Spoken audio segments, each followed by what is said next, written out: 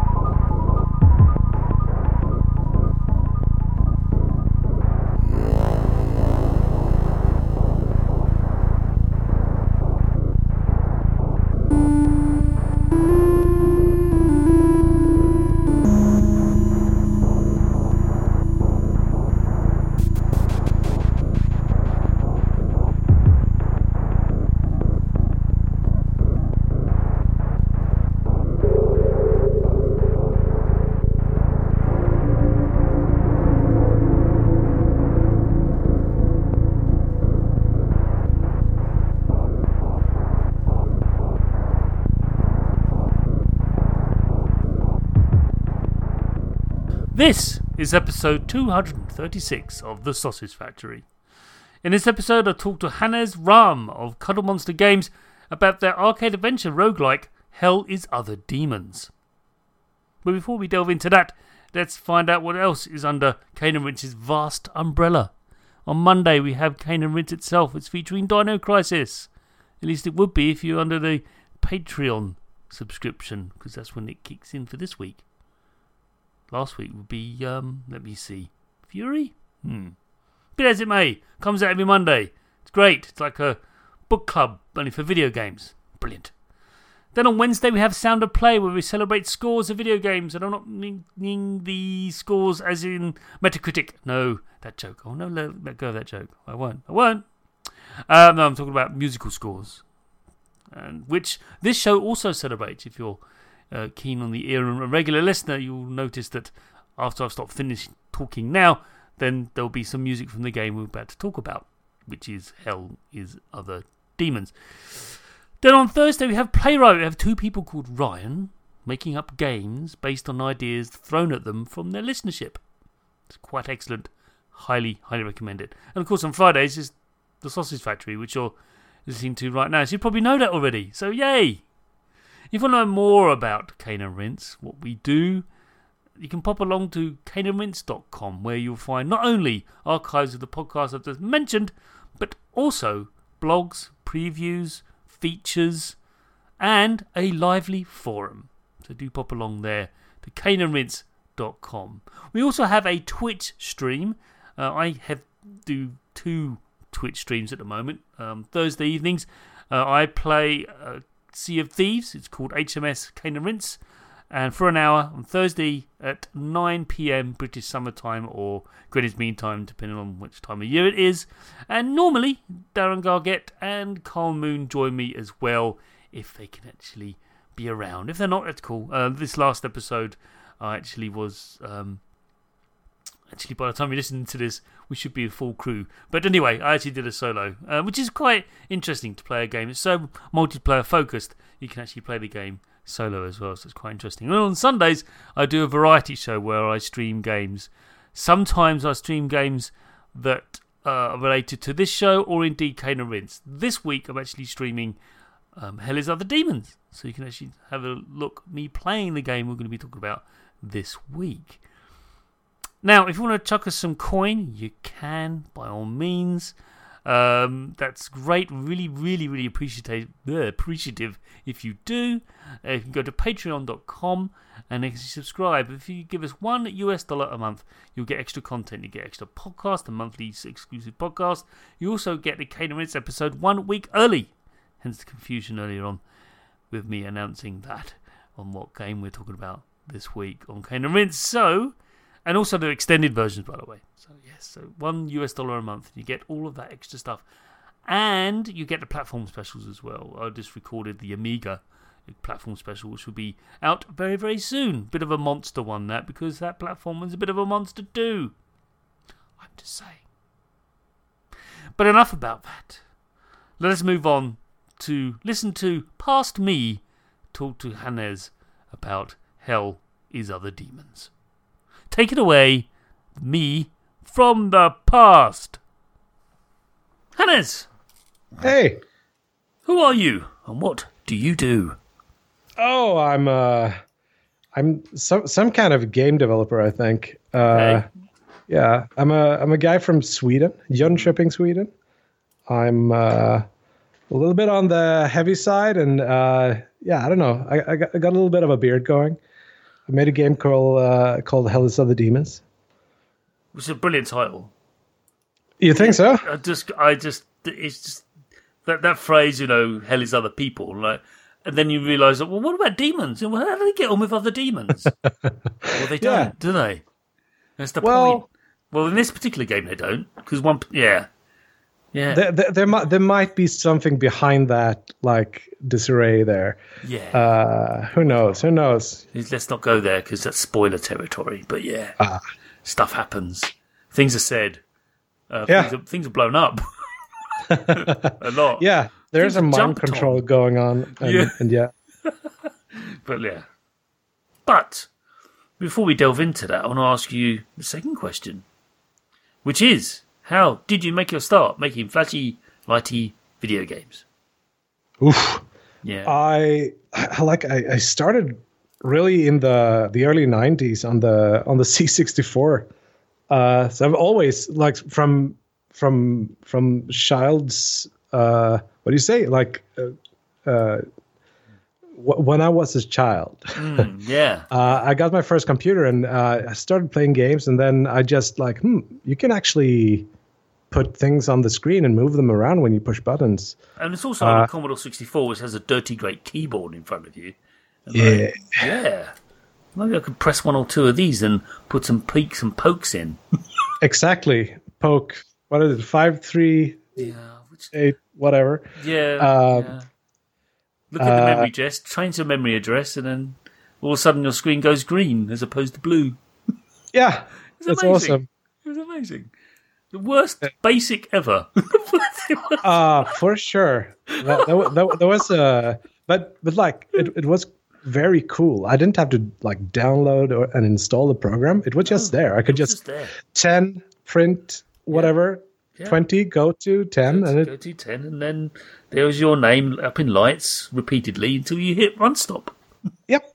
Exactly, and that was a magical time. Things that are so complicated now, but that's how I started. I just made these. There was this manual that came with the C64, which had a program where you could like hack in a sprite of a balloon with a C, the Commodore logo on it, and you could move it with some keys on the keyboard, and that was just like magic to me. That you could do that, and you could change the color, and you could make it collide with the walls, and you could make it bounce. It was just a really cool time. You could make sounds with it. So that wow, you could on a C64. Whoa, yeah, SID chip. The SID chip. That's not steady. Pure magic. Well, I mean, musicians to this day doff their cap to that chip. It was It was an accidental thing. Like, we don't know what we've made here, but it seems to be not just because previously it was just, and the chips were generally the Atari chips. I mean, the Atari 8-bits, they were really good at sound, but not. I mean, they had custom chips, but they're nowhere near as good as the SID because there was an approximation of notes. It wasn't actual notes, whereas the SID chip actually produces actual notes. Yeah, there you go. Now we're getting into the weeds of the C64 here. We are, yeah. It's a good start. So that's where you made your sort of faltering steps towards video game creation. Yeah, so that made me a computer nerd, and then I continued on that track a little bit. I dabbled in like 3D Studio Max on a somewhat shady copy for a couple of years, and then I made some Flash games with a buddy of mine, and yeah, I just took it from there really. And then a couple of years ago, I just thought, time to put this old dream of mine into effect somehow. Yeah. So that's how it started. So you're working in, I'm assuming, the computing field, in some field, you were saying. Yeah, well, I was at an ad agency, so I did a lot of like graphic design and a little bit of website programming stuff, and yeah, a little bit of IT, a little bit of everything. It's just I'm that kind of jack of all trades, master of none kind of person. Okay, but then decided enough of this corporate life. Let's just make video game.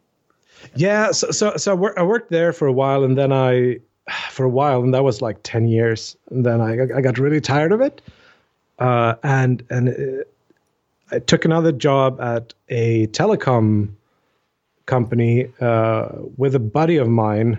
We started up an office in our hometown of Jönköping, and that was great fun for like 3 years, and then they got bought up, and they had this whole thing where they would like consolidate different offices, and our office was on the shopping block. So they wanted us to move down to Malmö and continue working, but we weren't really sold on that idea. So I said, yeah, I'll continue on as a consultant in a transitionary period, and then I'll start my game company. So I financed like the first year with consulting stuff for my previous employer. That was really pushing me to do that thing that I really wanted to do. Nice. For a long time. So okay. Yeah. That's great founding, and it's a common story we hear on this show. And well done again, not being patronising, but for making that step, and also finishing Hell is Other Demons, because again, for someone to say, "Oh, well done for finishing the thing you do," like, yeah, making games is really, really, really hard, and the cliche of the last 10% is 90% of the work is true. I'm sure you'd love to have a situation where you get to a point where you go, well, they could just run a script, it'll be fine. Yeah. But, I just call the API function finish the game. Exactly. There you go. Just call that. You'll be fine. Yeah. There's a button in Unity for that these days. So it's called polish. It's in the menu somewhere. It's somewhere. Yeah, it's a big button. Yeah. Just basically compile. There. Done. Anyway, so as a creator of things, which you are now, whether you like it or not, you've created this thing. So I have to ask you this question. What do you believe is your biggest influences, or influence, if it's singular? Oh dear. That's a big one. I couldn't single it out to like 100 things. I think I pull in different influences for everything. It could be music or movies or whatever. But like, if we're narrowing it down a little bit for Hell is Other Demons, there's a couple of games that were really influential. Okay. So you might have seen and guessed that Downwell was one of the influences. There's also a game called Devil Daggers that was very influential from the beginning. So there's a couple of mechanics from both those games that you could probably like guess that I've looked at. So yeah, and I mean the original idea, and it's not very much like that game, but there's a game called I Want to Be the Boshi, that a streamer that we used to religiously watch, a Swedish streamer called Bitar till kaffet. And he used to play this really hard platformer game. He played some bosses there, and I was just like, that looks like there could be a game in there. So there are parts of that game too in Hell is Other Demons. Yeah. I don't know if that is like too wide or too narrow, or yeah. There's also very dark humour laced throughout the game. I'm not sure where that's coming from, but no, it's there's an element of you failed. Oh well, never mind.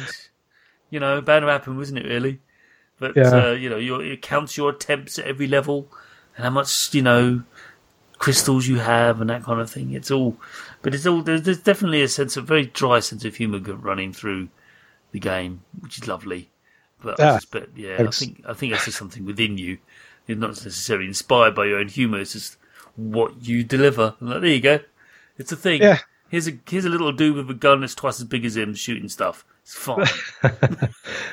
Yeah. I don't know where that comes from, but it's probably like your countrymen. Like there's a little bit of Monty Python in my humor or like my tone. I don't know. Best not to think about it and just accept it for what it is. Yeah. Keep that on wraps. Next question. And this one might be a little bit tough because if you think the last one was bad, this one, you might hurt people's feelings because you might leave someone out. For the question is this: what developer do you most admire in the industry and why? Oof.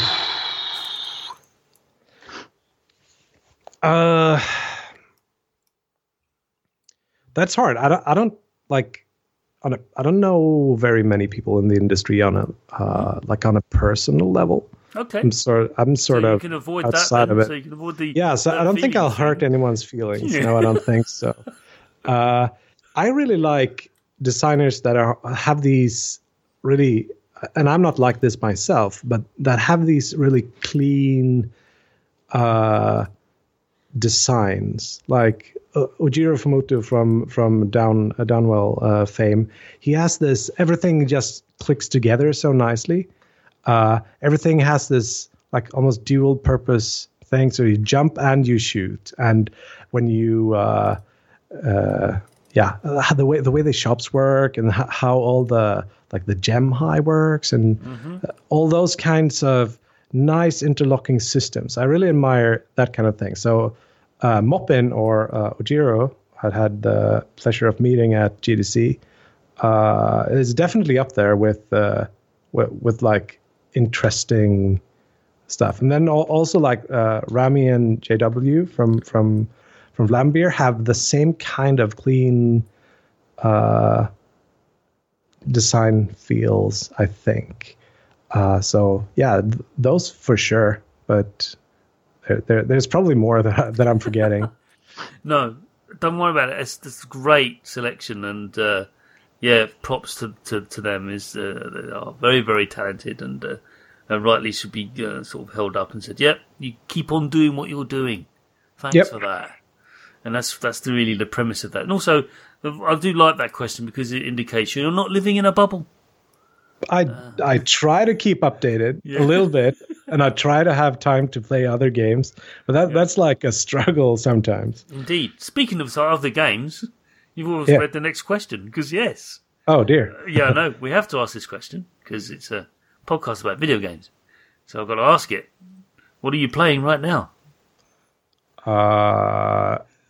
The only the state I'm in right now is so I sort of finished Hells of the Demons. I'm gonna work on some updates for it coming soon.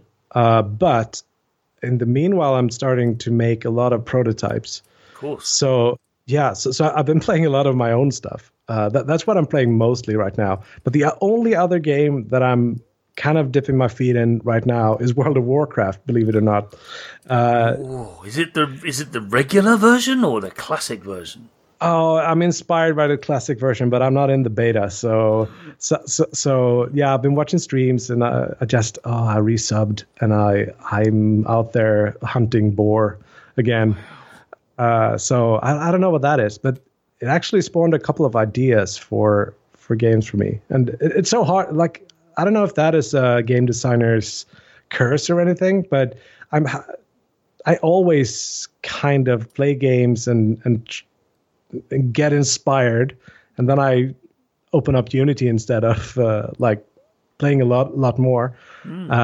I had some ideas that are spawned from my return to World of Warcraft, which is like, if you're talking about like clean designs, that game has a lot of systems that may or may not be super connected, but it also has some kind of smart stuff with the class design, which I know a lot of people don't like, but I haven't gotten tired of it yet. So maybe I'm a little bit I haven't gone. I don't know how to say it in English. That's all right. For me, I'm a huge fan of World of Warcraft, as regular listeners will know. In fact, I'd like to point out, listeners, it's the guest who said it this time, not me. But one of my personal favourite memories is taking down the Therian, the dragon, and when it was 40-man raids, not the 25 that exists now. And it was me, 39 others, and interesting little cultural fact for you. Because it was a European sort of English server, it was made up of basically British people and the Scandinavians like yourself. Mm-hmm. And we had Danish and Swedish people, and I didn't know at the time, but there's some conflict between your fine nations, delicately says. And the main tank was Swedish, and the raid leader was Danish.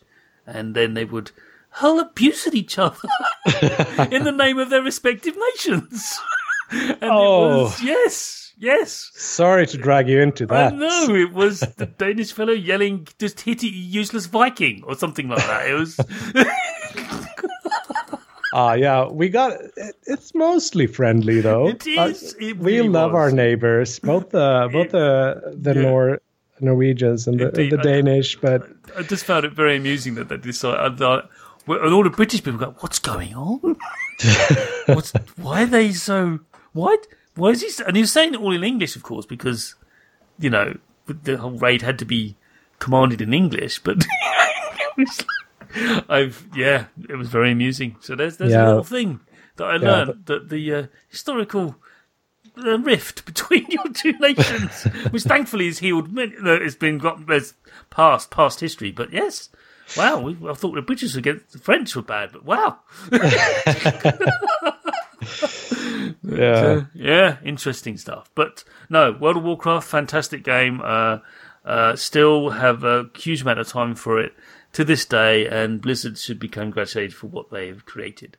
And many people have tried to mimic and failed, sadly. So because they haven't got that magic. I don't know what it is they do, but they know what they're doing. They know, and they have the courage of their convictions. They know that when they could work on something for decades and realise that it's not working, and just throw it in the bin. Like, it's not gonna. We're not doing this. That's really? Here's Overwatch instead. What? I wonder what happened there. I guess we'll never know what Titan was. We'll never know what Titan was. But we do know what Hell is Other Demons is, because because that's the end of the first half. See, well done, we made it. Very good. Yes. Now we're going to the second half, where we delve deep into Hell is Other Demons.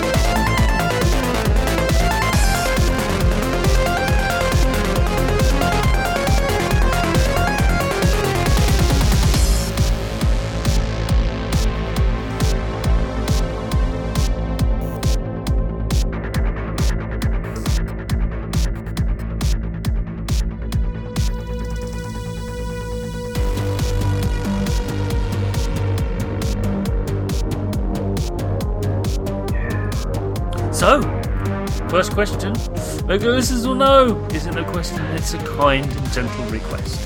We cannot talk about Hela's other demons until we know what it is. So please tell us, what is it? It's a bullet hell platformer. It's got 4 glorious bold colors. It's got smashing soundtrack, like a dark synthwavy pumping soundtrack, and it's got those bleeps and bloops off the old style.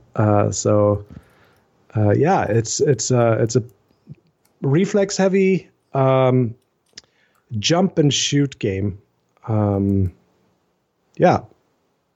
and art. It's very, very fast, by the way. I didn't mention that, but it really is fluid movement and a very gentle camera, though, so you don't get too sort of nauseous.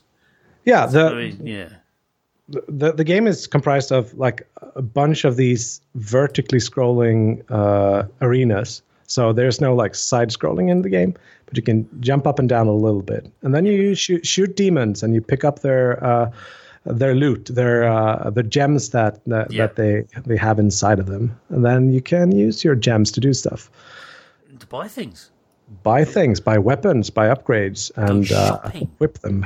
Yep, shopping. There's lots of shopping and killing and jumping on heads of things to get to other platforms. Stomping. Brilliant. Stomping is great. Kind of requires a controller to play. Is available on PC and Switch at the moment. But we'll tell them that later, because here's your first design question. Brace yourself. Like I said, it starts easy, but it gets worse. So there's a tutorial in Hela's Other Demons, and it does teach you the basics. Basic movement, firing, dashing. Dashing's big. If you don't dash, you'll die. Probably. Yep. Maybe not. But you probably will. It sure helps. It sure helps. Yeah. But I just want to ask, at what point did you, when you were designing those tutorials, or the tutorial, at what point did you reach the cutoff point? Because for me, the tutorial tells you just enough for you to understand how to play it, how to play Hela's Other Demons, but it doesn't tell you at all, really, how to get better at it. That the only way to do that is to actually play. How did you, when you were designing that, find that cutoff point? Because I think you hit it really well, but tell me, how did you find it? That's a really good question that I don't have a really good answer to. I could have put in more stuff in there, but I think there's a little bit of legacy in there too, because back in the days you would have to buy, like, the game is a couple of levels, and then you find a shop and you can buy things in the shop. So the better you do, the more demons you kill, the more money you have, and then the more stuff you can buy. So the beginning of the game actually used to be, you started without a lot of the abilities you have when you start the game now. So for example, you couldn't stomp enemies, you couldn't double jump, you definitely couldn't dash. And then when you unlocked the dash, you couldn't dash through things, and then you could buy the ghost dash, as it's called in code, where you could actually dash through bullets and enemies and stuff. So what happened was that I had that sort of like a tutorial. So you played a little bit, and then you got to the shop and you found, I can buy double jump. That sounds good. So 500. I buy that, I play again, and then I double jump. And then it would be nice to be able to jump on top of enemies to kind of stomp on them and kill them that way. I went into the shop and buy that. So I think what happened was that I noticed that the game wasn't very fun without those things, and I just put those things in the you got those things from the beginning, and then that kind of made me think, now that you have all those things, I just have to make some kind of other tutorial for learning or for teaching you some of those things. Mostly it's the dashing and that you can dash through enemies, and also there's the ultimate mechanic. So it's sort of something that came from legacy decisions and changes to the design. So I guess I would like to have a really smart, like, I did it by testing with 100 people or something like that. But really, it's just what came out of merging some of the upgrades into the base kit of the player and having you learn through that. I'm not sure if that makes sense to any point, but that's probably what happened. No, it makes perfect sense. I just want to draw out exactly how that sounds like to me is a very organic thing rather than a mechanically plotted out thing. It was like, okay, and then as because I'm not going to go into that argument about games should be fun because that's a whole can of worms we don't open. But your barometer was definitely, oh well, is this engaging? Is this am I entertained? To quote a certain film, and you weren't. You were frustrated, and that's that great sort of struggle, isn't it? At what point do you make a game that's it's not when you fail, it's always the player's fault.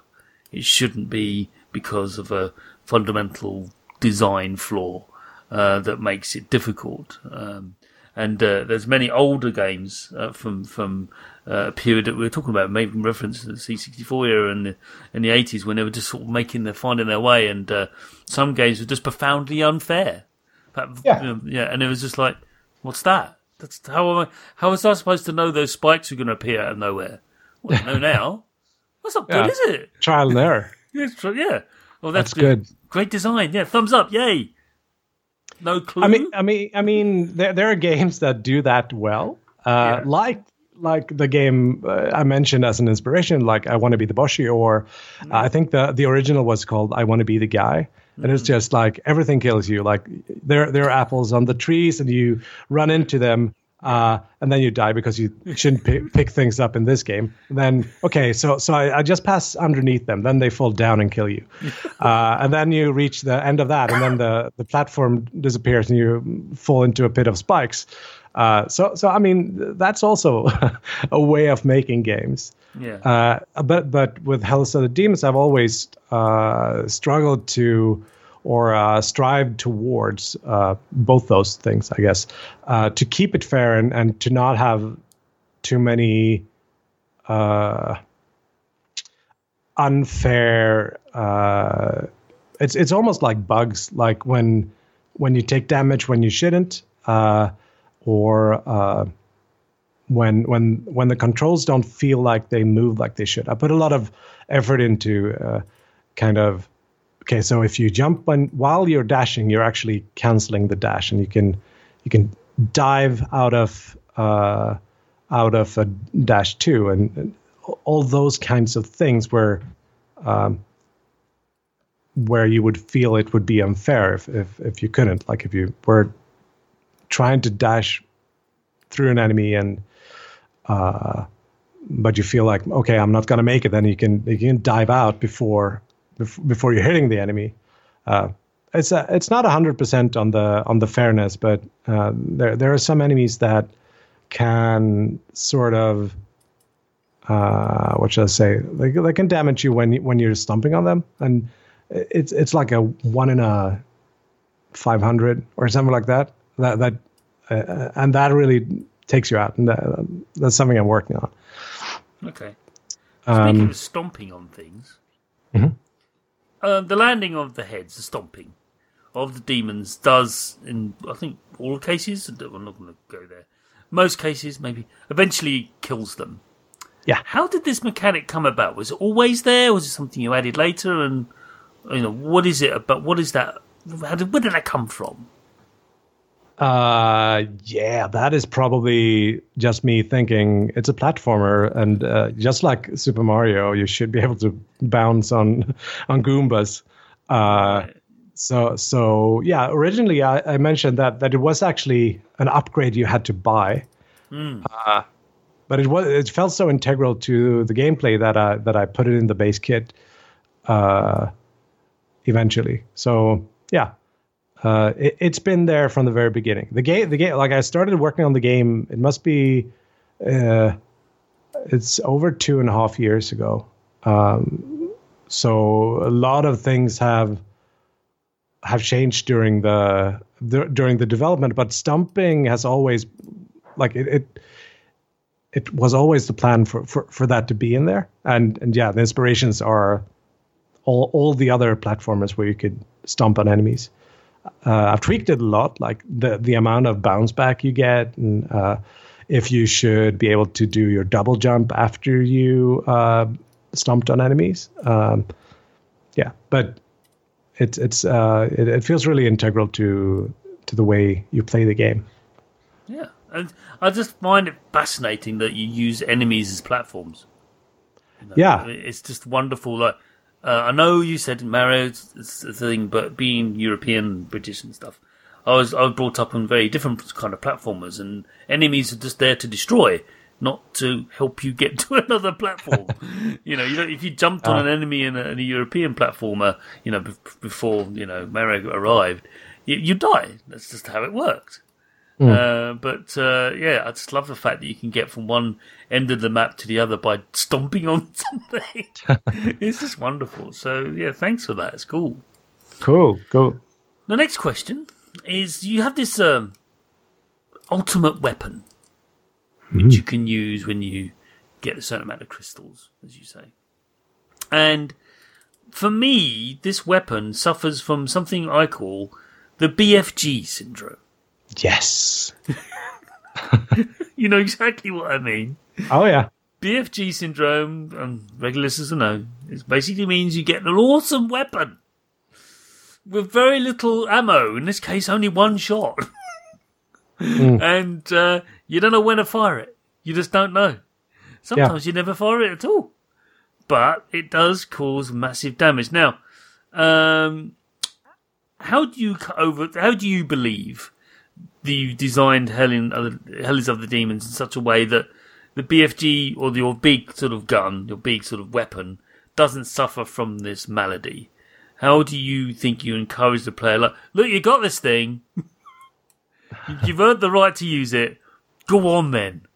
Just whenever, what do you think the game does to encourage their use? If it does at all, do you think? Yeah, I think it actually, that is one of the big flaws in the design, I think, of the game, because there's multiple variables around that don't quite work. Like if you play the game as I play it, like I know when there is a big wave of enemies, and I know when the wizard comes, then I save up for that, and then I do that. But what I've found that a lot of people do is that they don't remember using it, and they can clear the levels without it, and then quite soon they will unequip that, because that takes up a slot in the equipment load, and they forget about it, and then they have a miserable time some levels later,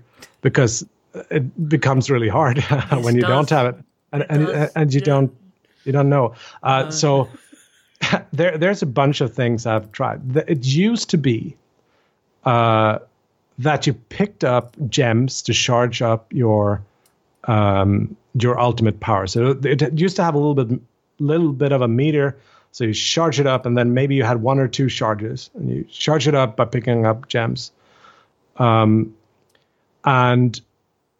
some people told me that it was kind of hard to know what it was that charged it up, or players didn't connect the gem pickup with the ultimate, because it was sort of a weird thing.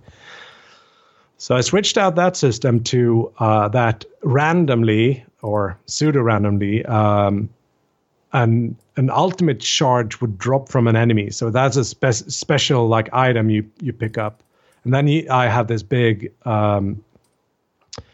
thing to like an effect around it, a glow around you when you pick that up, and then I pulsate the glow around. At least I do now after a couple of updates around the icon of the ultimate up in the corner, which I also added like post or re-added, I should say. Yeah, so I try. The first obstacle is just trying to remember, trying to make the players remember that you actually have an ultimate. So even that, like I show it in the tutorial, but people don't really pay attention, and there's so much things going on. So the first obstacle is, okay, how can I make people know that they have an ultimate charged and which button it is? So things I've added is like a button prompt and the icon and a glow and sound effects and a pulsating of the icon and a bunch of things like that. So that's the first part. The second part is the strategy, like when you should use it. And that is also affected by, so you use it very seldom, like once or twice per level. And the game is kind of hectic. So people just kind of don't have time to incorporate that into their gameplay.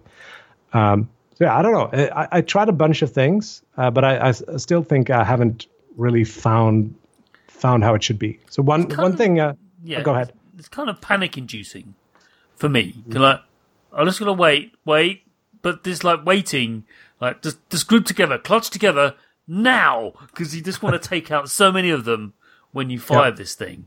Depending on the weapon you have, because they do various things.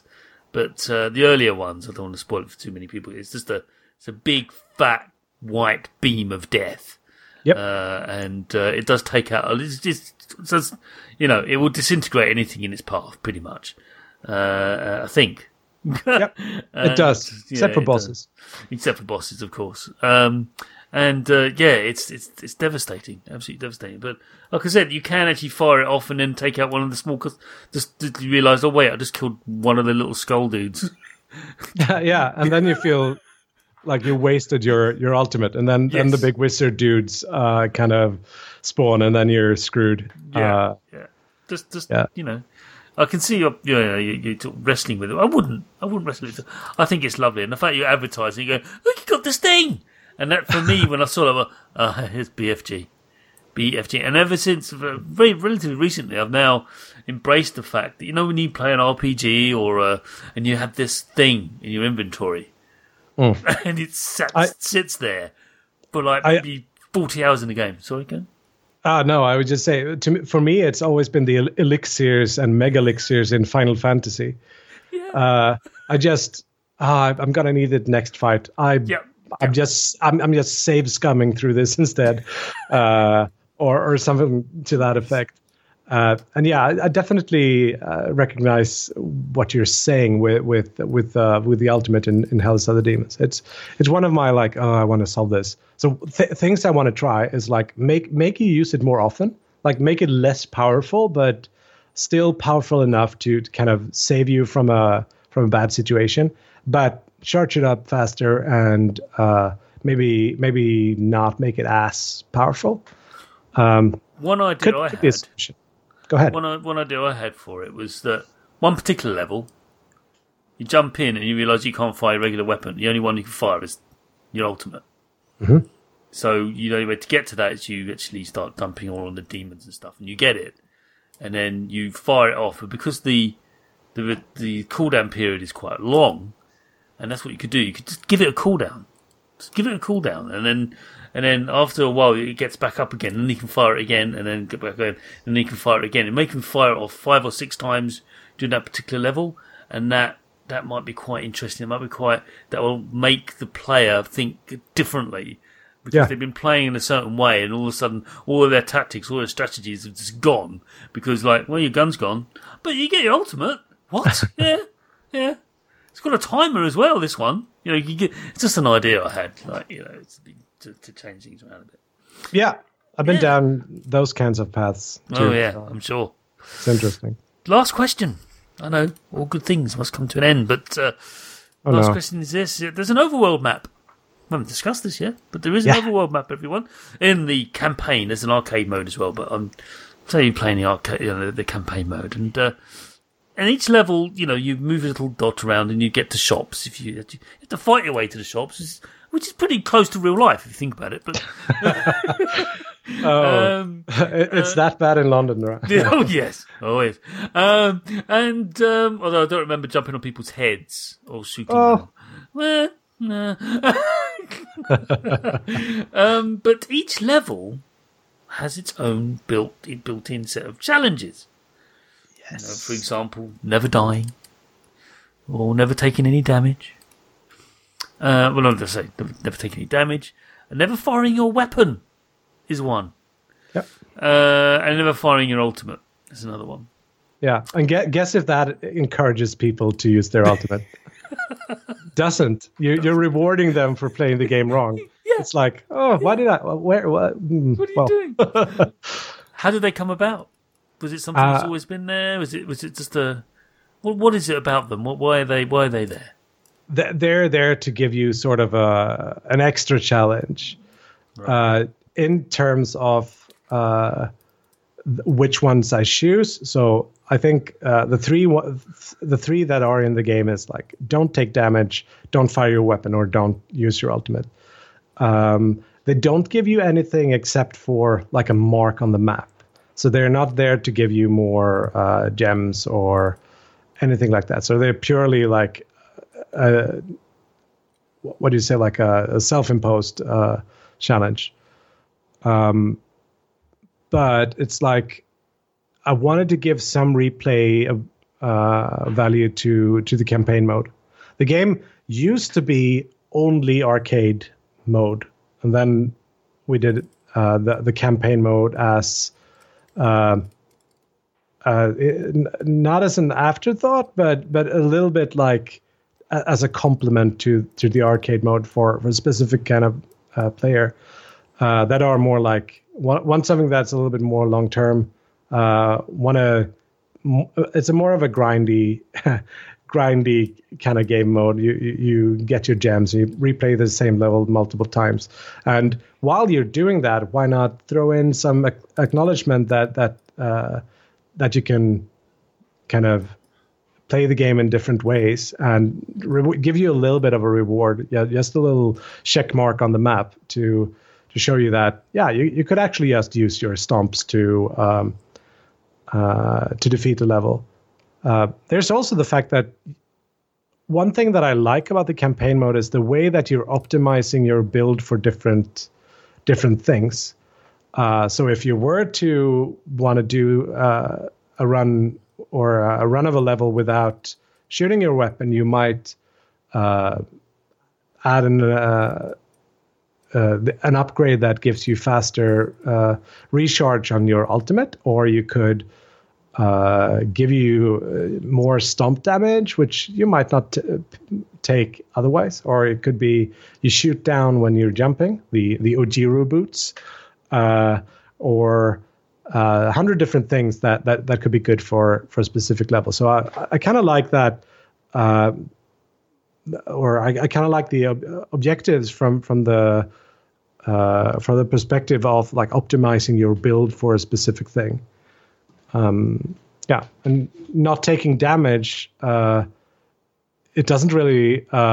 It's not good to pick up the extra health upgrades for those, right? So that it just gives it a little bit more flavor and a little bit of replay. Yeah. Oh yeah, New Game Plus. People don't respect sort of, yeah. But yeah. No, it's a fantastic response, and I just wanted to ask about those, and it's just trying to piece together how this all came together, and I think we've got a pretty good idea. Very organic, which is always probably the best way. But that's why I want, because it feels like that. It feels like it started from a really good idea and just expanded from there, and that's where all the best games come from. So yeah, I kind of think so. Hell is Other Demons by Cuddle Monster Games. Yep, is out on Windows, PC, and Switch. Any other platforms? Because I got this wrong once, and then I decided to let the developer tell me what the other platforms are, if there are any, before I get in trouble. So on Steam, you can get it on Windows, Mac, and Linux.